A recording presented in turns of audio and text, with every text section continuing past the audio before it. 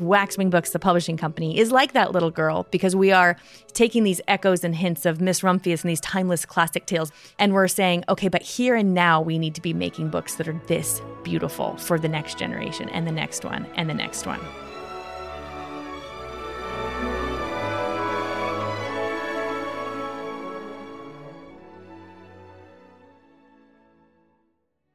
Hello, and welcome to the Arts of Language podcast with Andrew Pudewa, founder of the Institute for Excellence in Writing, or as many like to say, IEW. My name is Julie Walker, and I'm honored to serve Andrew and IEW as the Chief Marketing Officer. Our goal is to equip teachers and teaching parents with methods and materials which will aid them in training their students to become confident and competent communicators and thinkers.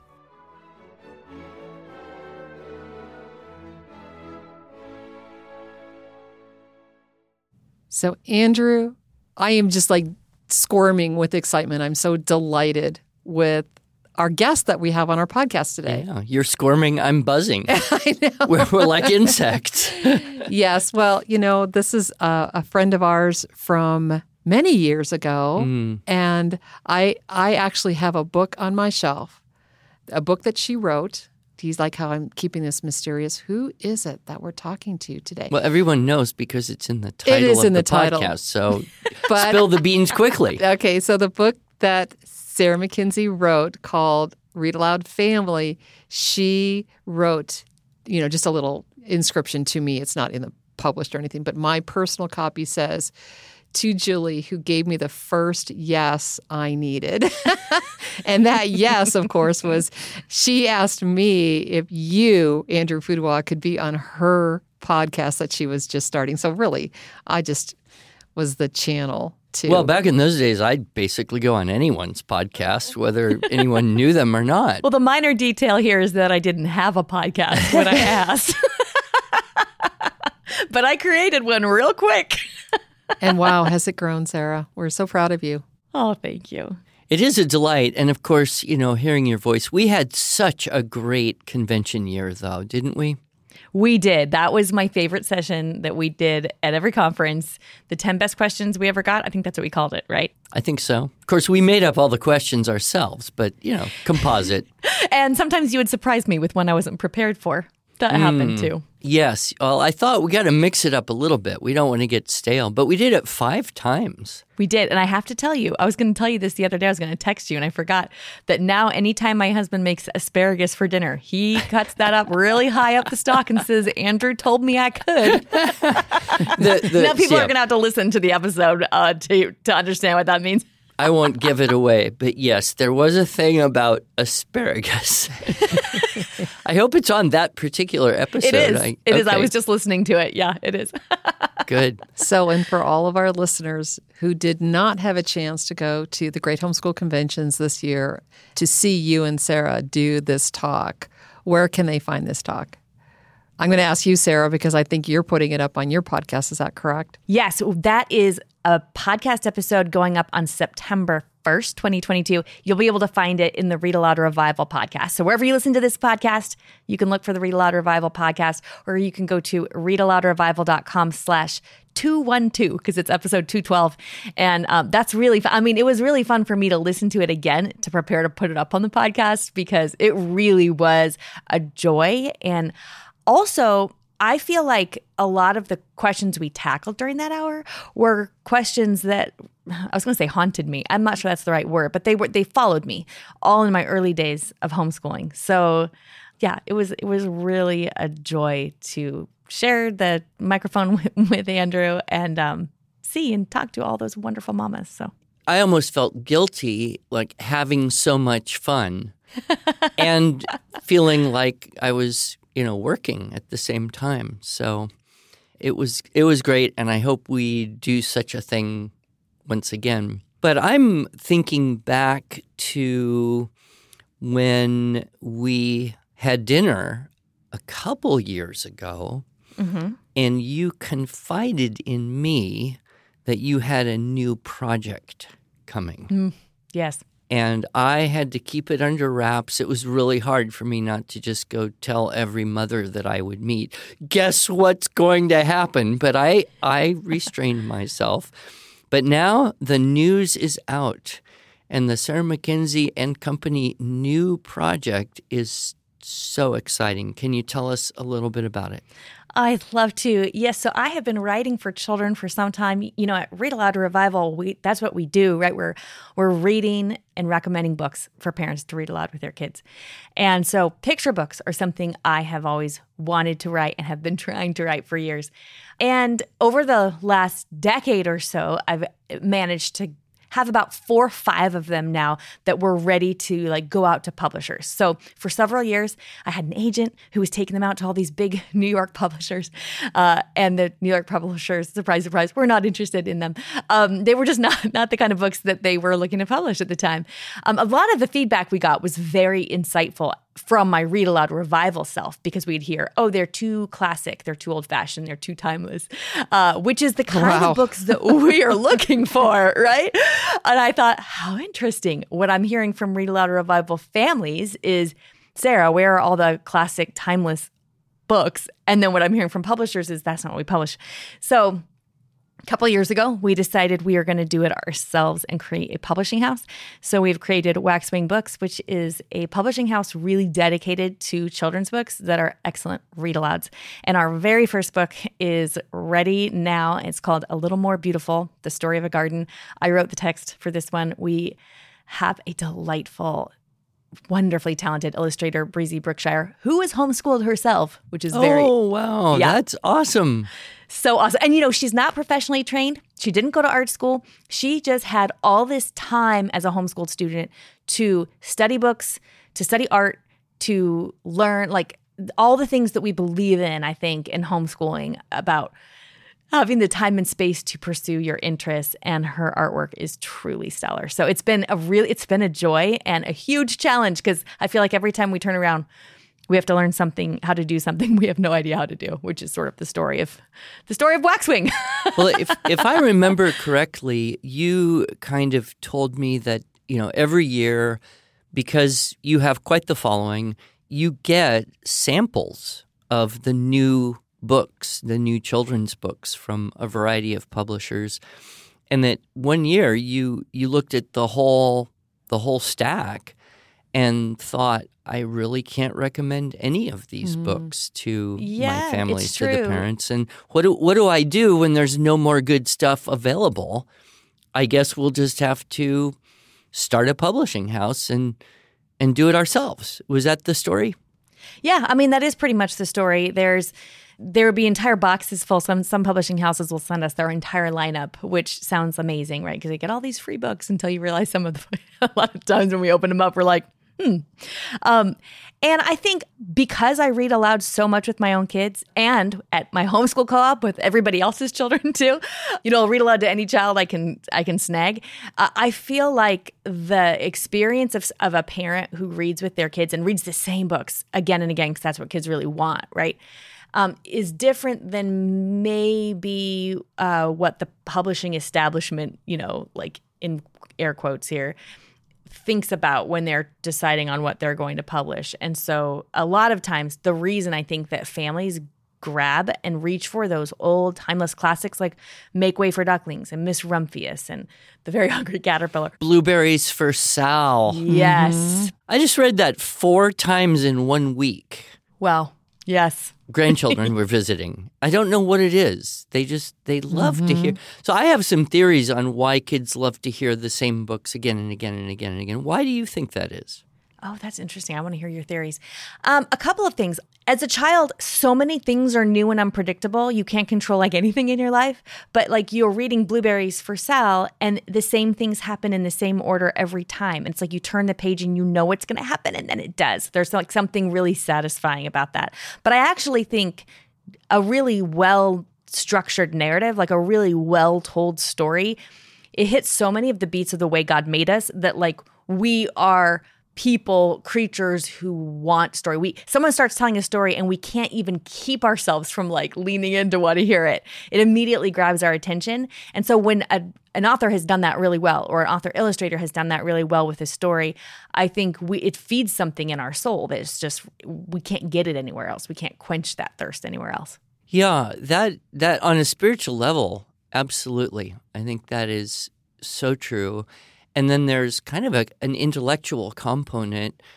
It seems to me, and I haven't had any child explain this to me, but it seems to me that every time they hear it, they understand it a little bit more and a little bit more and a little bit more. And one of the definitions of a classic that I have heard and used and shared with people is a classic is a book or a piece of music or art or something which you can experience again and again and again and again and get more out of it each time. And so when we say classic children's books, I don't think we're limiting that to old children's books. It's a nature of a book that it can be experienced again and again and again. And then there's something, they see something more, something at a different angle, or they have a little more life experience that they connect it to. And that love of that connection is also just so satisfying. Oh, I mean, as a reader myself, I feel this. I can read The Lion, the Witch, and the Wardrobe again, and I've read it aloud multiple times and read it to myself, and it doesn't matter. I know when I read it again, there will be a new layer, like you're saying. There'll be something new, like a new angle, which I think is a huge difference. How many times have you gone through The Lord of the Rings? Do we have to talk about this on the podcast? You're going to tell all my secrets. I tell you, this is not polite homeschooling society talk here, Andrew. It's okay. People can go listen to the 10 Best Questions replay on the podcast. But let's get back to your writing, because I know that you would not do anything less than absolutely excellent. And there's the technical side, but you must have constructed this and the other children's stories you've written with that somehow semi-conscious, subconscious, intentionally, I don't know, that desire and knowledge of how to construct a story that children would want to experience again and again and again. How did you do that? Oh, that's an interesting question. I don't think anyone's asked me that yet. So I am kind of a story structure nerd, so I could listen to people talk about narrative structure and what happens at the different parts of the story and the different twists and turns and why a character needs to have something that they need or want and can't have, like at a certain point in the story. I could talk about that all day long. I just listened to somebody talk about that all day long. One thing that's really interesting is that there is this interesting, I think it's an Ira Glass quote, where he talks about how something that happens with people who have good taste is that the reason they have good taste is because they either like watch a movie or listen to music or read a book and they know it's excellent. So then when they try to do it themselves, they are especially aware that what they're making is not excellent. And that hurdle, like crossing that hurdle from trying to make something while you also have really good taste, being like a kind of a big chasm that's like you have to kind of slog through that. So for years and years, I was studying the structure and the artistry of a picture book. Picture book form is just my favorite. I think in picture books. I think about them all the time. I read them for fun all the time. I love them. Something that's been interesting for me as a writer is that it takes me a long time to write a draft. So a picture book is only about 300 words, sometimes a little more, oftentimes less. And yet it will take me months and months. And I will write 10, 12, 15 different drafts of a book, of a manuscript that's 300 words. And then I'll send it off to a critique partner who will send me 4 pages of critique on my 2-page manuscript. And then we'll go back over it several more times. And then for the books we're doing at Waxwing, we also hired a professional picture book editor who used to be a publisher at one of the big New York houses, who's freelancing for us now. And he'll give me feedback that helps me see things I hadn't seen. And I would never have known until I tried to write one. Just, there's a difference. So when you read Blueberries for Sal, this book is magical. It is so good. It's so well structured. The language is better than most picture books. But it's the knowing that, like that hunch, and then knowing how to do that is so different. Like those are so different that's what I feel like has been my biggest challenge, and the thing that also is very motivating to me because it's very exciting. Like, how do we do that? Actually, I do want to know what makes a book the kind that you really want to read again and again. Yeah, I'm thinking of Bill Peet. Okay, yes. Mm-hmm. And what he does with combining the story and the language, his use of words and imagery is just so amazing. And my favorite, of course, is Hubert the lion, whose mane catches on fire, and how he did the whole thing in rhyme. Oh, yes, yes. Do you have any ambitions to do one in rhyme? Okay, yes. Oh, this is such a fun conversation. I am a huge fan of rhyme, but I am the world's biggest picture book snob when it comes to rhyme. Our second book at Waxwing is actually in rhyme. And I took a whole class that was like 12 or 14 weeks, I'm trying to remember, online, that was all about lyrical language. And about half of that class, you're just learning how to scan for meter and emphasis and rhyming perfectly and making that language sound just right. So a really good rhyming picture book will be, well, here's a good test. So if you were to hand like a rhyming picture book text to somebody and then hand it, so if I was to hand you one that you'd never read, Andrew, and then hand you the same one, Julie, that you hadn't read, it should sound pretty much the same as far as cadence and rhythm, regardless of who's reading it, because it's all built into the way that those sentences are structured. And the pros at rhyming picture books do it really well. Karma Wilson in the Bear Snores On series. I love the picture book, The Seven Silly Eaters. I mean, that one's a masterpiece because she really rhymes unconventional words you would never expect. And the language is really delicious and it's hilarious. All of that is happening in a rhyming story that's very comedic too. So, have you done a podcast specifically on rhyming children's books? Nope, but I'm writing it down right now. You keep giving me great ideas for our podcast. Hey, that's what Dr. Suzuki called me. I couldn't play the violin worth beans, but he said, "You are idea man." That feels accurate to me. Yeah. So I would love to have a podcast and a resource of your favorite rhyming children's books because, you can look at stuff, online and think it's good. And then, I've got a couple and I just thought, well, that didn't live up to my hopes or expectation. In fact, I don't like that well enough to ever even want to read it again. And then it ends up in a box or the trash. So I think that would be fantastic if you would focus in on rhyming. Okay, another question. I know people are thinking this because I'm thinking it and I don't know the answer. You might have told me, but why Waxwing? Mm-hmm. Where did that come from? Do you know, I wish I had realized I was going to get asked this question a lot, and so I should have a really compelling intellectual answer for it.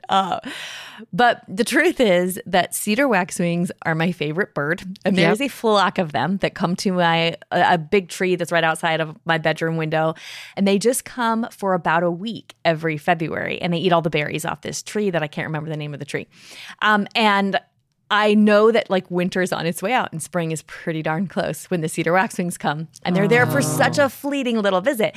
So I had this in my mind. And also I was very good friends with Tommy DePaula, the iconic children's book author and illustrator. He passed away in 2020. One of his things that his media empire, basically his illustration empire, was called Whitebird. So I knew I wanted the publishing company to be named after a bird as a nod to Tommy, and then the cedar waxwings are just my favorite. So Waxwing books. Beautiful. Oh, I love that. I wondered if it was the cedar waxwings because when I saw that I went, I wonder. Oh, yeah. Somebody asked me if they had an Icarus connection, and I thought maybe I need to familiarize myself with the Icarus story a little closer. Maybe I will sound more intellectual if I answer that way. No, I like the cedar waxwing. Yeah. Stick with that. Well, I don't even know what a cedar waxwing might even possibly look like other than it has wings. This is the guy that was born and raised in Southern California. And like you, Sarah, I was born where it's cold in the wintertime, and we actually get winter and spring as opposed to not having winter. I and know a spring. lot of fish names from swimming in the ocean. Aha, yes. But okay, so your book, the first one, is about a woman who plants a garden. Yes. And I'm not saying give the story away. I Well, am the name of the story, A Little More Beautiful. a little more beautiful. And that's important because that's where we should send our listeners to alittlemorebeautiful.com. And that's where you can find out where you can actually get a copy of this really beautiful How soon book. are you going to be shipping now, Sarah?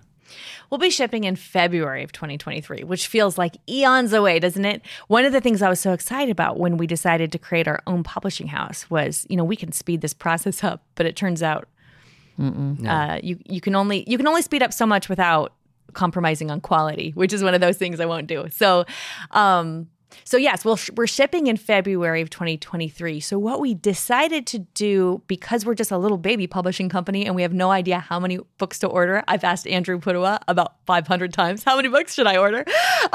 Is that we decided to open pre-orders on Kickstarter, and we did that so that we could have an actual number. You tell us, everybody just tell us if you want a copy in the first print run, so we know how many to order, and then of course we'll be offering the book afterwards as well. But that Kickstarter is sort of the way that we're guaranteeing the first a copy of the book in the first print run. And then the fun thing about Kickstarter is it also gives us a chance to include some fun things like a really beautiful book bag. And we have a seed packet that's like with the cover art on the book. It's really cute.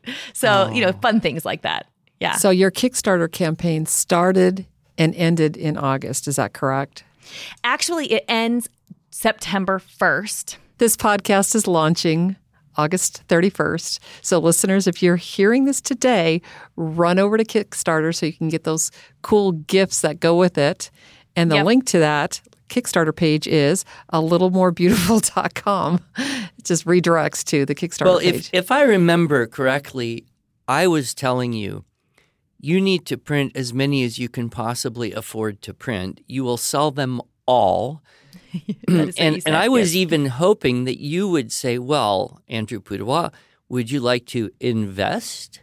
But no, you figured out a way to print as many as you can without me. But I don't resent it. I'm going to be a customer. I'll buy many copies for many grandchildren's families, I'm sure.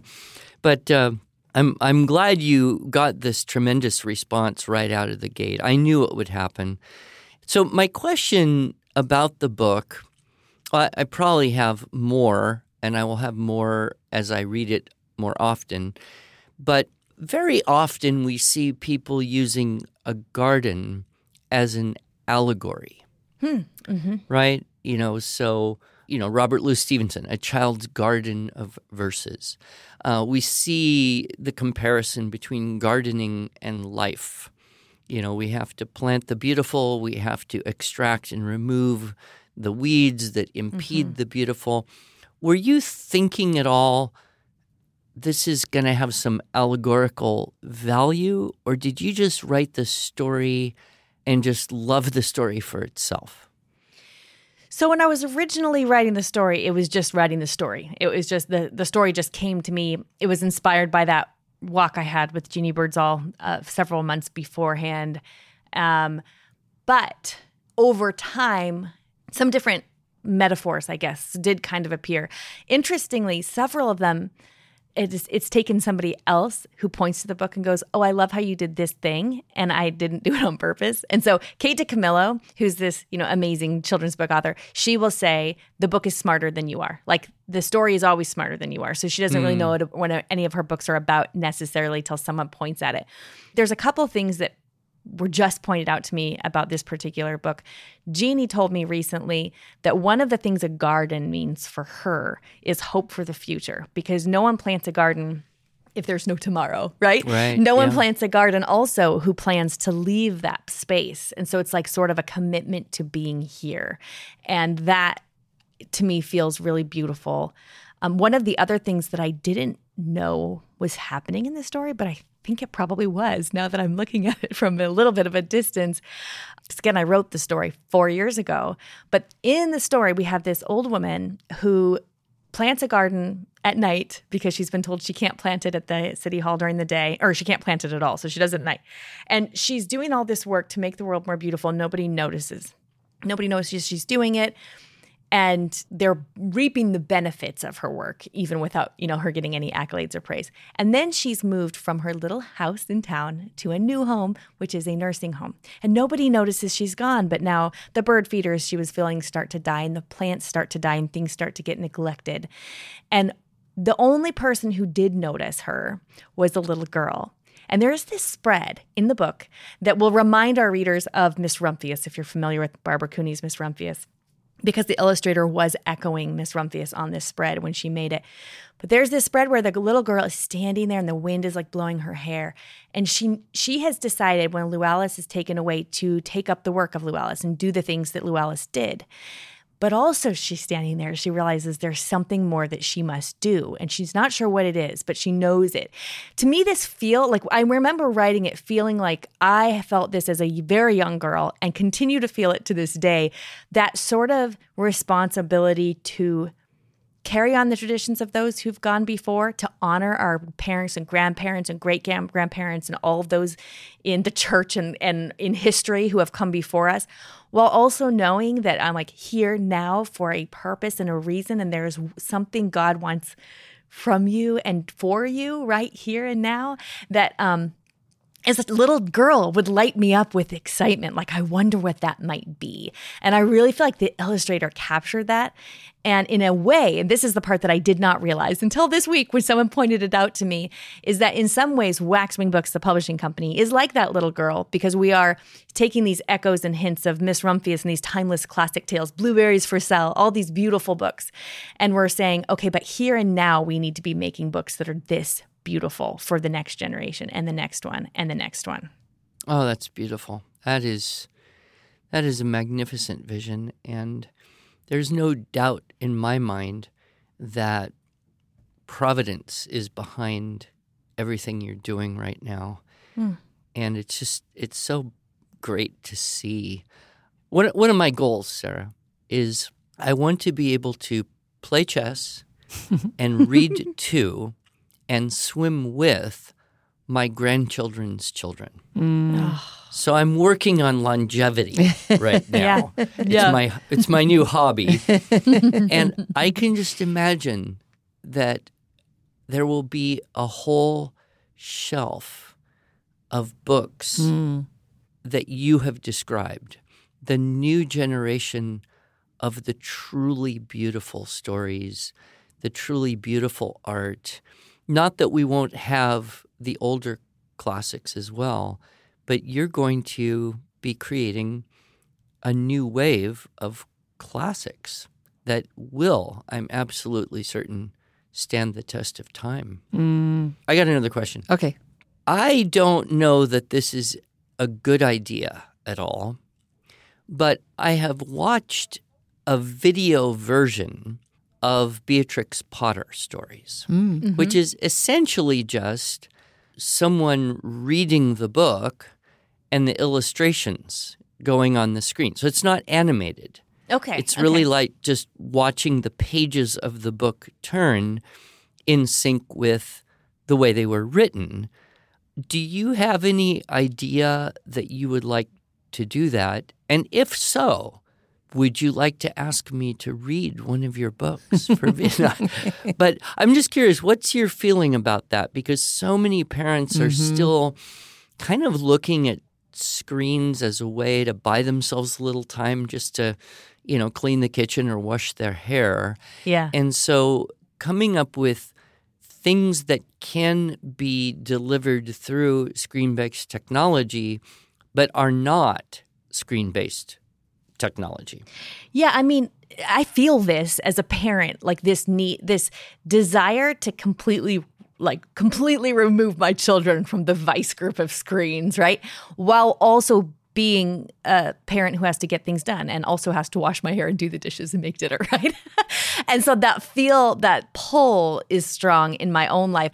Here's the thing. I feel like there is nothing that can replace a parent and a child sharing a story together and flipping through the pages and the feel of a book in your hands. But there are many times when we're not asking, should you read on the couch with a book in your lap to your child or have them watch it on a screen? When the other question is, could they be watching a story on a screen the kind you described that's maybe not animated, that's just the illustrations put up, or play Angry Birds or whatever the game is that people are wanting to play right now, whatever game.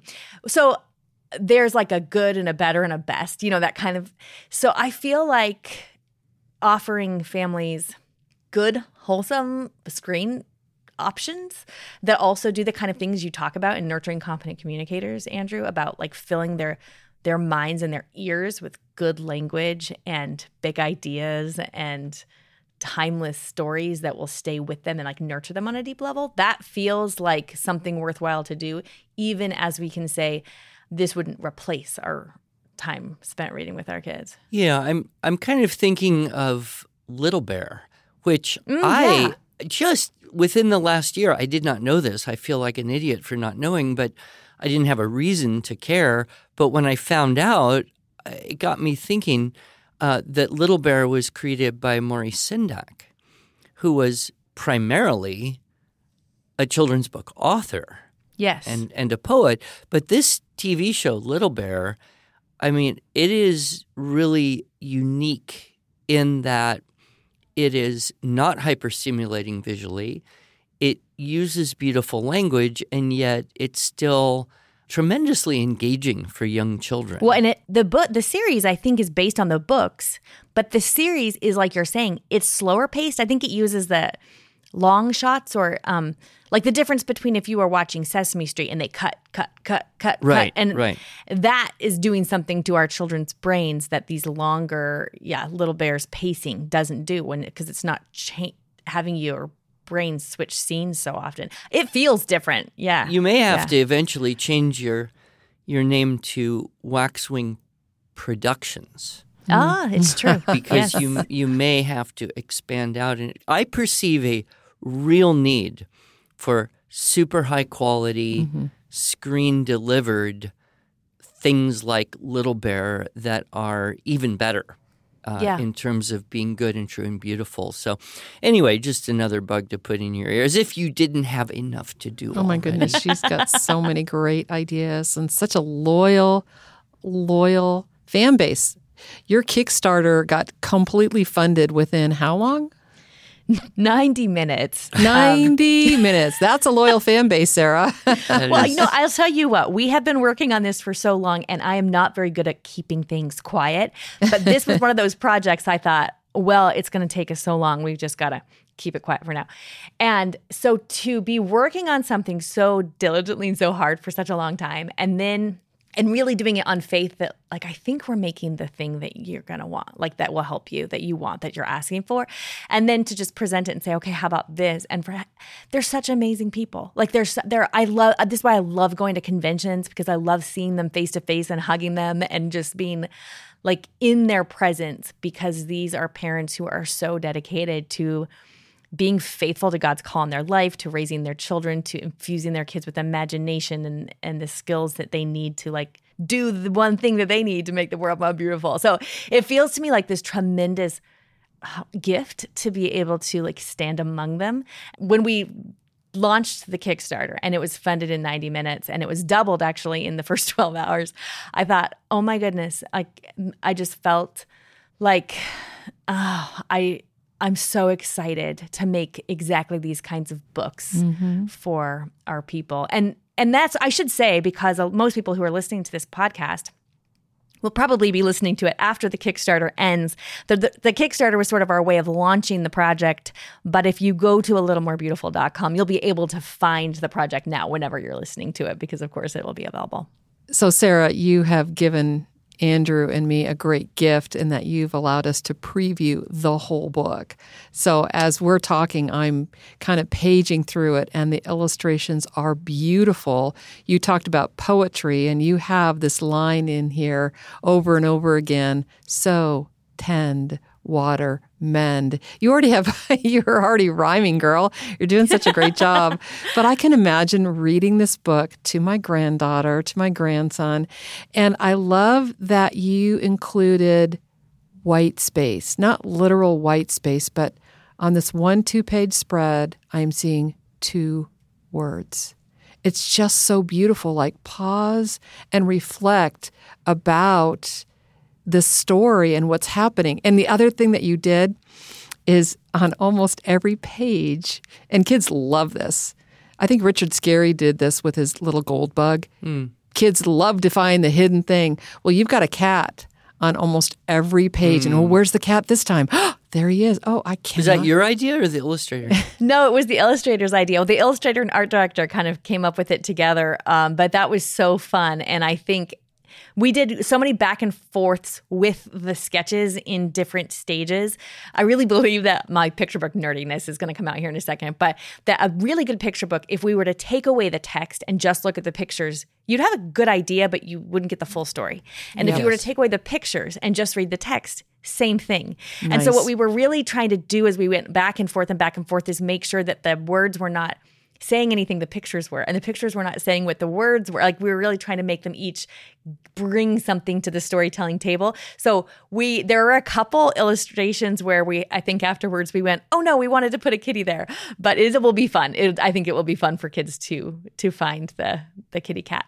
On a more technical note, I wanted to acknowledge the fact that I really appreciate you completely separated the text from the pictures visually so that there's no overlap. I do not like it when children's books put text over illustrations. I think it makes it harder for kids who are trying to maybe read along with the parent who's reading to them. It's visually a little chaotic. And so I really encourage you, to continue with that format. You probably had the same feeling that I did. Well, thank you. That really was our art director, who's a very accomplished art director. She's art directed some Caldecott Award winners, and she's sort of a big deal. She really took a chance on us, I felt like, when I reached out to her, like, okay, I'm starting this thing I don't know how to do. Could you help me? But it was fascinating to me at how early in the process she can tell when she needs to guide an illustrator we're going to need to move. We need room right here for text, or we're going to need room here for text, because like you said, the text that covers illustrations sort of ruins that really immersive experience that you're having usually when you're reading. Well, keep it up. All right. So I would love to finish up. I'm sure you and I could go on for hours, but I would really love to finish up by inviting you to read just the first few pages, however much you feel comfortable, so that our readers they can't see, but they can hear the beginning of your story. In a little town not far from here lived an old lady named Lou Alice. She was sly as a fox and swift as a bird.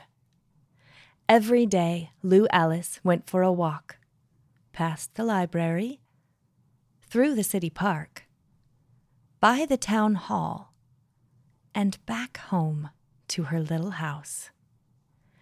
Lou Alice decided to leave each day more beautiful than she found it. One afternoon, rather than passing the town hall, she went inside. "I would like to plant a garden here," she said to the man in charge. "That is too much work for you, Lou Alice," the man responded. "Go on home and don't worry about the town hall." Lou Alice, however, was sly as a fox and swift as a bird, and under the light of the moon she planted that garden. Sow, tend, water, mend. And the little garden grew. Oh, gosh. I love that. And I'm so old, I start to get teary-eyed at dumb things, but... That was not a dumb thing. That's beautiful. Beautiful. That's beautiful. Thank you. Just crafted so well. Thank you.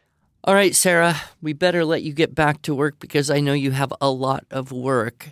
Thank you so much for having me. I mean, it's so much fun to talk to you both. So it's a joy. It always is. We'll have to do it again a year or so from now, and you can update all of our listeners on what else is going on with Waxwing. If not, I would assume probably almost all of our listeners are your listeners as well. But we'll love to get an update once you're at the finish line or beyond it or into the next project. Would love to. Thank you so much, Sarah.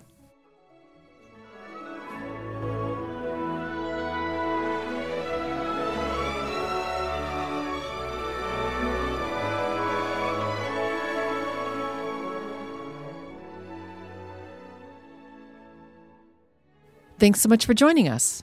If you enjoyed this episode and want to hear more, please subscribe to our podcast in iTunes, Google Podcasts, Stitcher, or Spotify, or just visit us each week at iew.com/podcasts. Here you can also find show notes and relevant links from today's broadcast. One last thing, would you mind going to iTunes to rate and review our podcast? This really helps other smart, caring listeners like you find us. Thanks so much.